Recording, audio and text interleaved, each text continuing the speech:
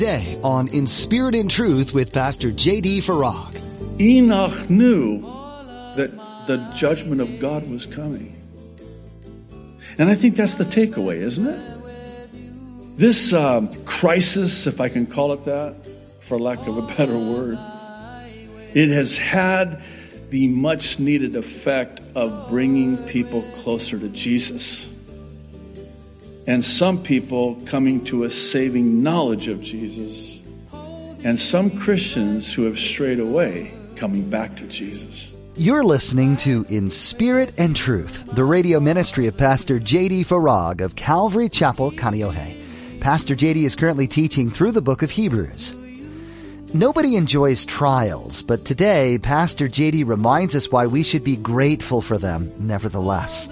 It's in times of suffering that we grow and move beyond our selfish ambitions. Though the last few years have been particularly tough, we can be thankful that throughout the chaos, Jesus has been working in people's lives. Now, be sure to stay with us after today's message to hear how you can get your own copy of today's broadcast. Subscribe to the In Spirit and Truth podcast or download the In Spirit and Truth iPhone or Android mobile app. But for now, here's Pastor J.D. in the book of Hebrews, chapter 11, with today's edition of In Spirit and Truth. Like with Abel before him, Enoch pleased God. And according to the account in Genesis, I love this, the reason he was so pleasing to God was because he walked closely with God. Again, hang on to that. Now, we know that he walked close to God, but do you know why he walked close to God? Here's a thought. It's been suggested that Enoch, by faith, was keenly aware of the coming judgment of God, which is why he walked so close to God, and as such was so pleasing to God. See, he knew what was coming. What was coming? A flood to destroy the entire earth as God's judgment. But Enoch, who walked close to God, pleasing to God, God was so pleased that he, one day we're told, I love it. I love it's just right there, and then you kind of read over it and you just move on, and then wait, not so fast, because stop right there, because he got up one day, put on his, he didn't put on his pants like we do. Sorry. Or his robe, whatever it was. He got dressed like we do every morning. But on one particular day, he's walking, just going about his day, close to the Lord, in love with the Lord, probably talking to the Lord. And the Lord's like, yeah, poof, and he took him. And depending on the translation in Genesis, it says, and he was no more. He wasn't? No. Where'd he go? He's no more. Where'd he go? God took him. Oh, that's why he's no more. Wait a minute. That's the first rapture in the Bible. Why are you looking at me like that? And it's a picture, a type of the church of Jesus Christ. And not only is it a picture of the rapture of the church of Jesus Christ, it is a picture of the pre-tribulation rapture of the church of Jesus Christ. So in the update today, we were talking about Joseph and the 7-year 7. Notice my hands. I'm not doing any horn devil signs. I had to qualify. This is Shaka. This is not the devil sign for those of you on the mainland. And 7-year famine. Did you know that pre-famine, Joseph took a Gentile bride who's not heard of once the famine begins? A picture of the bride of Jesus Christ. Pre-famine. Enoch, a picture of the church of Jesus Christ pre-flood. Oh, wait a minute. I thought Noah was a picture.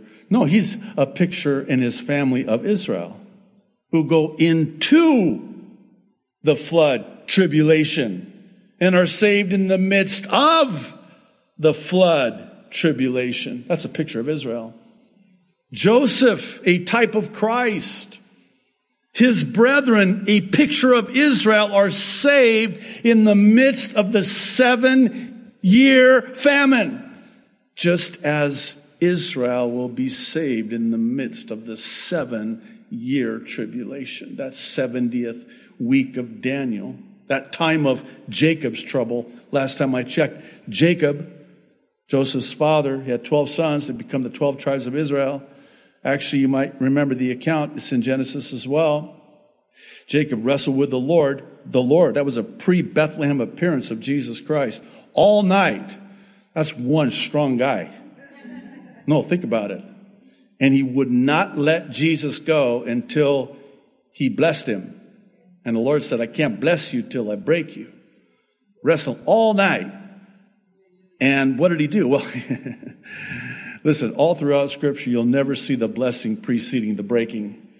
Oh, I want to bless you, but you're too strong, so I got to break you. And he touched his hip and broke him. Now I can bless you. And then when he blessed him, he changed his name. You have to understand, Jacob, Jacob, if you're named Jacob here today, we love you. We love you. But it actually, the name is the nature. It kind of means heel snatcher, kind of conniving. Again, Jacob, we love you, but that's what that name meant. And God says, you're no longer going to be Jacob. I'm going to name you Israel. You know what Israel means? Governed, ruled by God. That's what Israel means. So you'll see it interchangeably throughout Scripture, where sometimes it'll be referred to as Jacob. It's kind of crazy because sometimes it's in the same narrative. It's kind of like God just reminding you, remember now, Jacob. It's kind of like when your parents would call you by your full name. You knew you were in trouble. But then other times he would be referred to as Israel. Governed by God. Blessed by God. Oh, and I have to do one more. Can I just do one more? Okay, what are you going to say? No? So you got Enoch pre-flood. You've got Joseph and his Gentile bride pre-famine. And then you've got Daniel pre-furnace. Shadrach, Meshach, and Abednego.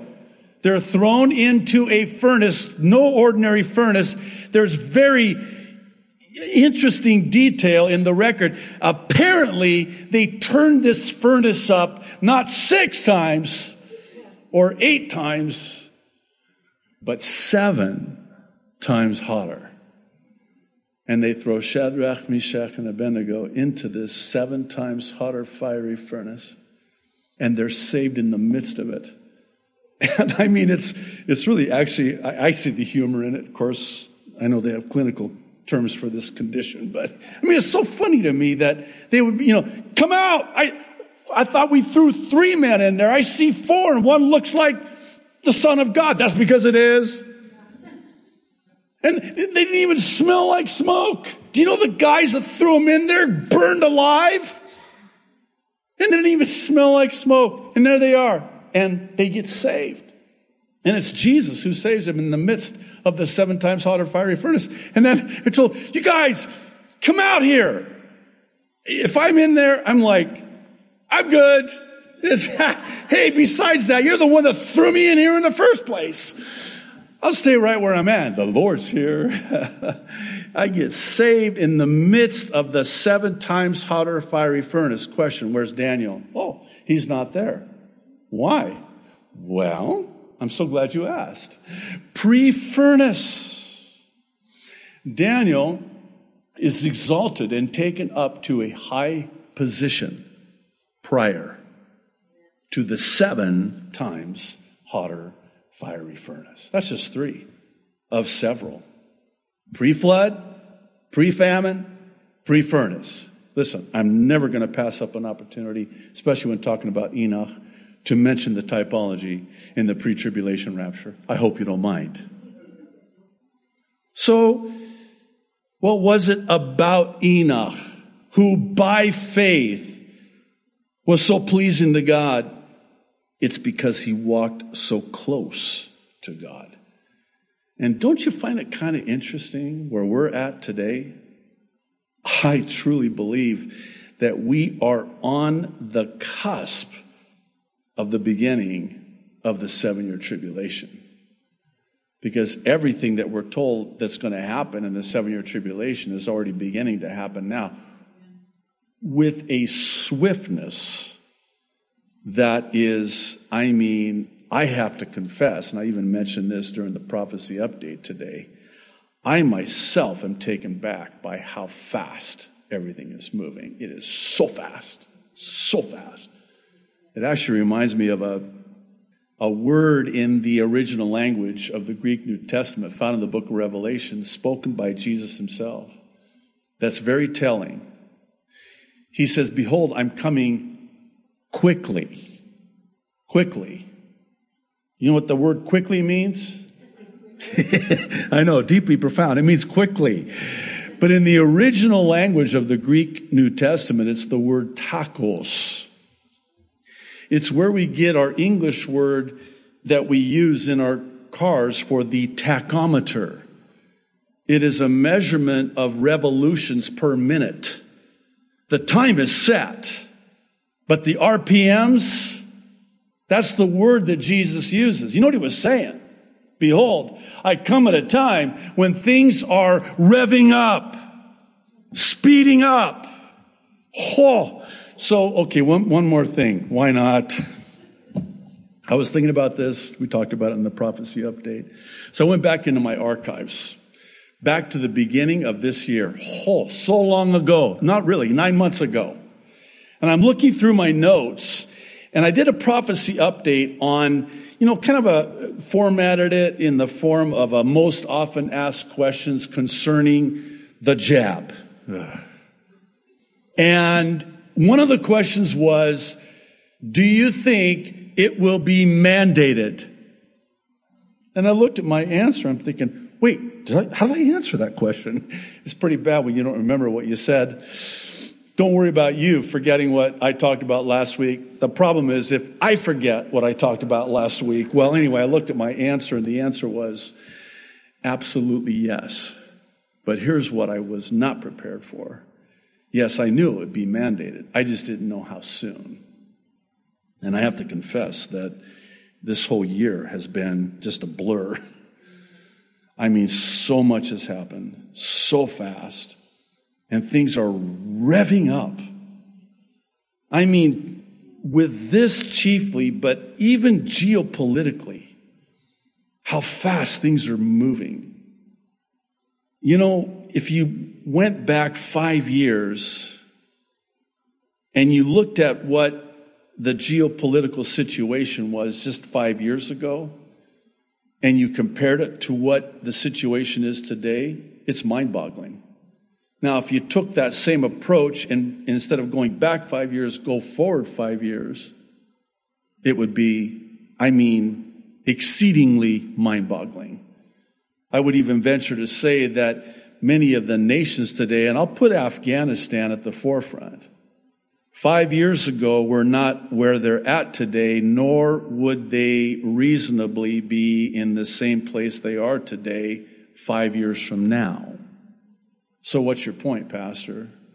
My point is this. Things are happening so fast, and there is this expiration date, if I can call it that, or shelf life when it comes to Bible prophecy, where everything right now is exactly as we're told it would be. And even 5-10 years ago, you could not talk about Russia, Iran, Turkey, in Syria. You can today. Fast forward 5-10 years from now.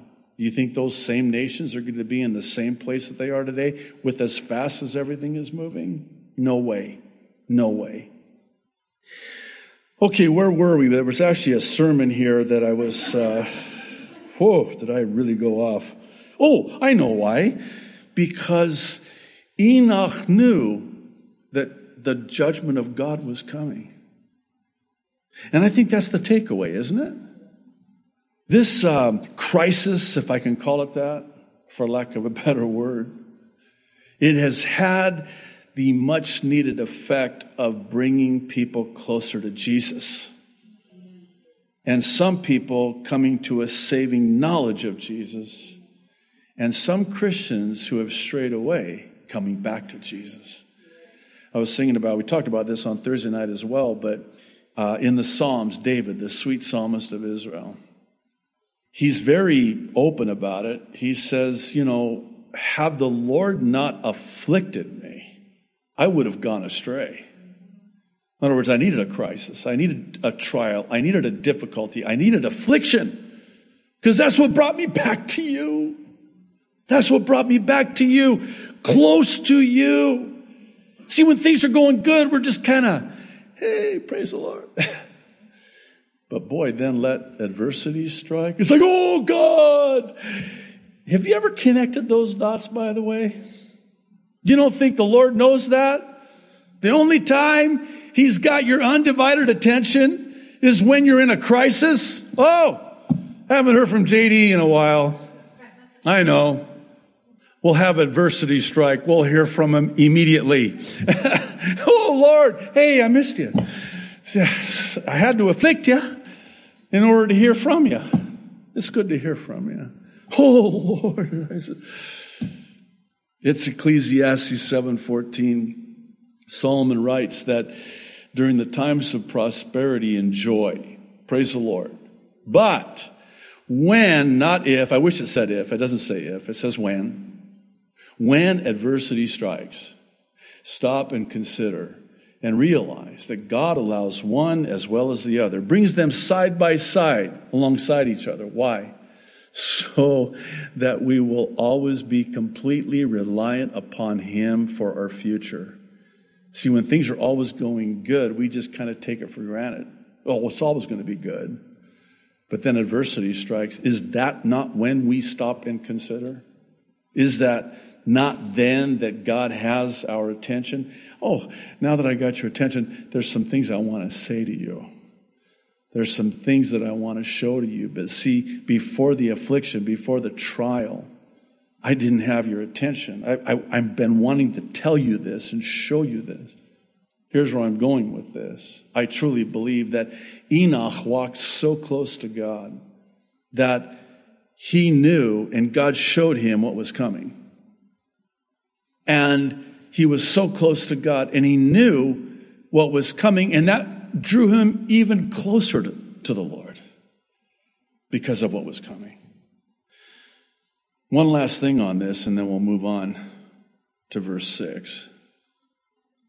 I truly believe that this crisis is the last call for people to come to the Lord or back to the Lord, because the judgment of God is coming, and He will pour out His wrath on a Christ-rejecting world for the last 7 years of human history as we know it. And if anything, like Enoch, that should have the effect of bringing us to the Lord, and we are close to the Lord knowing what's coming. Because like Enoch, we know what's coming. All right, verse 6. We'll spend the remainder of our time on this because this is what pleases God. It's earnestly, can I say, tenaciously seeking Him.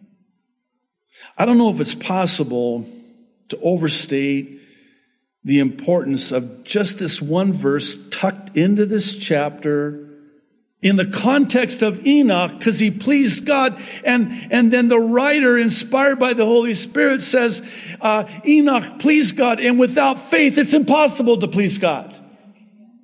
Wait, can we take this slow? That's fine. So it's impossible to please God without faith. Yes, Okay, then, does that mean that it's possible to please God with faith? Absolutely. Absolutely. One need look no further than to the Gospels to see how Jesus would stop everything and take note of someone's faith. I have not seen faith like this anywhere in Israel, or sadly the lack thereof, particularly on the part of the disciples. I know we talk about this often, but how many times did Jesus say to the disciples, "Oh, you have little faith. Why did you doubt? Why is your faith so little when your God is so big?"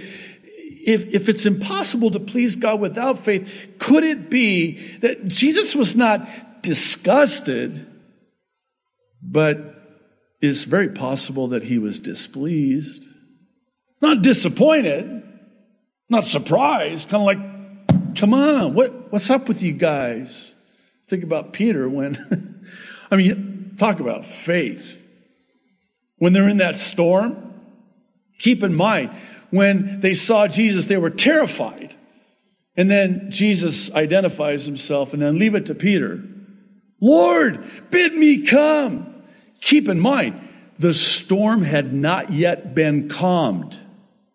And Peter, by faith, gets out of that boat and by faith walks on water, by faith in the midst of the storm.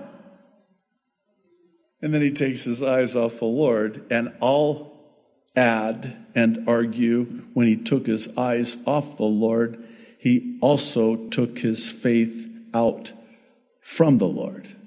And that's why he began to sink. Now, was Jesus upset with him? Come on, Peter, what's the matter with you? No. I'm thinking about the other disciples. Those guys wouldn't even get out of the boat. In fact, one has humorously suggested, and I know they have clinical terms for seeing humor in things like this, but the suggestion is that, when he took his eyes off the Lord, he turned back to the disciples in the boat and goes, look at me! Boom, down he went, because pride comes before the sinking in this case. Okay, that's not what happened, but anyway. But he took his eyes off the Lord. And then he prays a 3-word prayer. Lord, save me. If you think about it, that's all he had time for. If he would have, because when the disciples asked Jesus to teach them how to pray, he said, Our Father which art in heaven, he wouldn't have been able to get that far. It would have been, Our Father, he's done. So it's a really... Here's my point, and believe it or not, I actually do have one. God answers 3-word prayers. Yeah, but where's his faith? Come on, Peter, Lord, save me. You started to doubt. You took your eyes off me. No more faith in me. And down you go. And if I'm the Lord, I would have let him, which is why... I want to be Christ-like, I really do, but I would have let him just, for a little bit, just to really reinforce the lesson, He doesn't do that. He reaches down and saves him. We're so glad you joined us for this edition of In Spirit and Truth with Pastor J.D. Throughout much of this book, Jesus is mentioned as the great high priest. Aren't you glad that you can go directly to him with your troubles? There's no need for an intermediary person to bridge the gap. Jesus became that bridge when he died on the cross. If you'd like to know or understand more about this concept, we encourage you to go to CalvaryChapelKaneohe.com and look for the Resources tab. Under that, there's a link to the ABCs of salvation. This provides an in-depth overview of what it means to believe that Jesus died for your sins and saves you from a life and eternity without him. Hebrews simply touches on the fact that Jesus fulfilled all the things that were promised in the Old Testament. It's like when you're reading a spy novel and you're given clues earlier on, but then it all makes sense in the end. Would you like to connect with others in their faith walk? If you're not currently part of a church, join us at Calvary Chapel, Kaneohe. We meet on Sundays at 8:30, 10:45 a.m., and Thursdays at 7 p.m. You can find directions at our website, calvarychapelkaneohe.com. While you're there, you might be interested in some additional teachings by Pastor JD, including his Mid-East prophecy updates. This is an accurate look at what the Bible has to say about this current time in the world's history. That's all we have for today, but thanks for tuning in. We hope you'll join Pastor JD for the next edition as we learn more valuable things from the book of Hebrews, right here on In Spirit and Truth.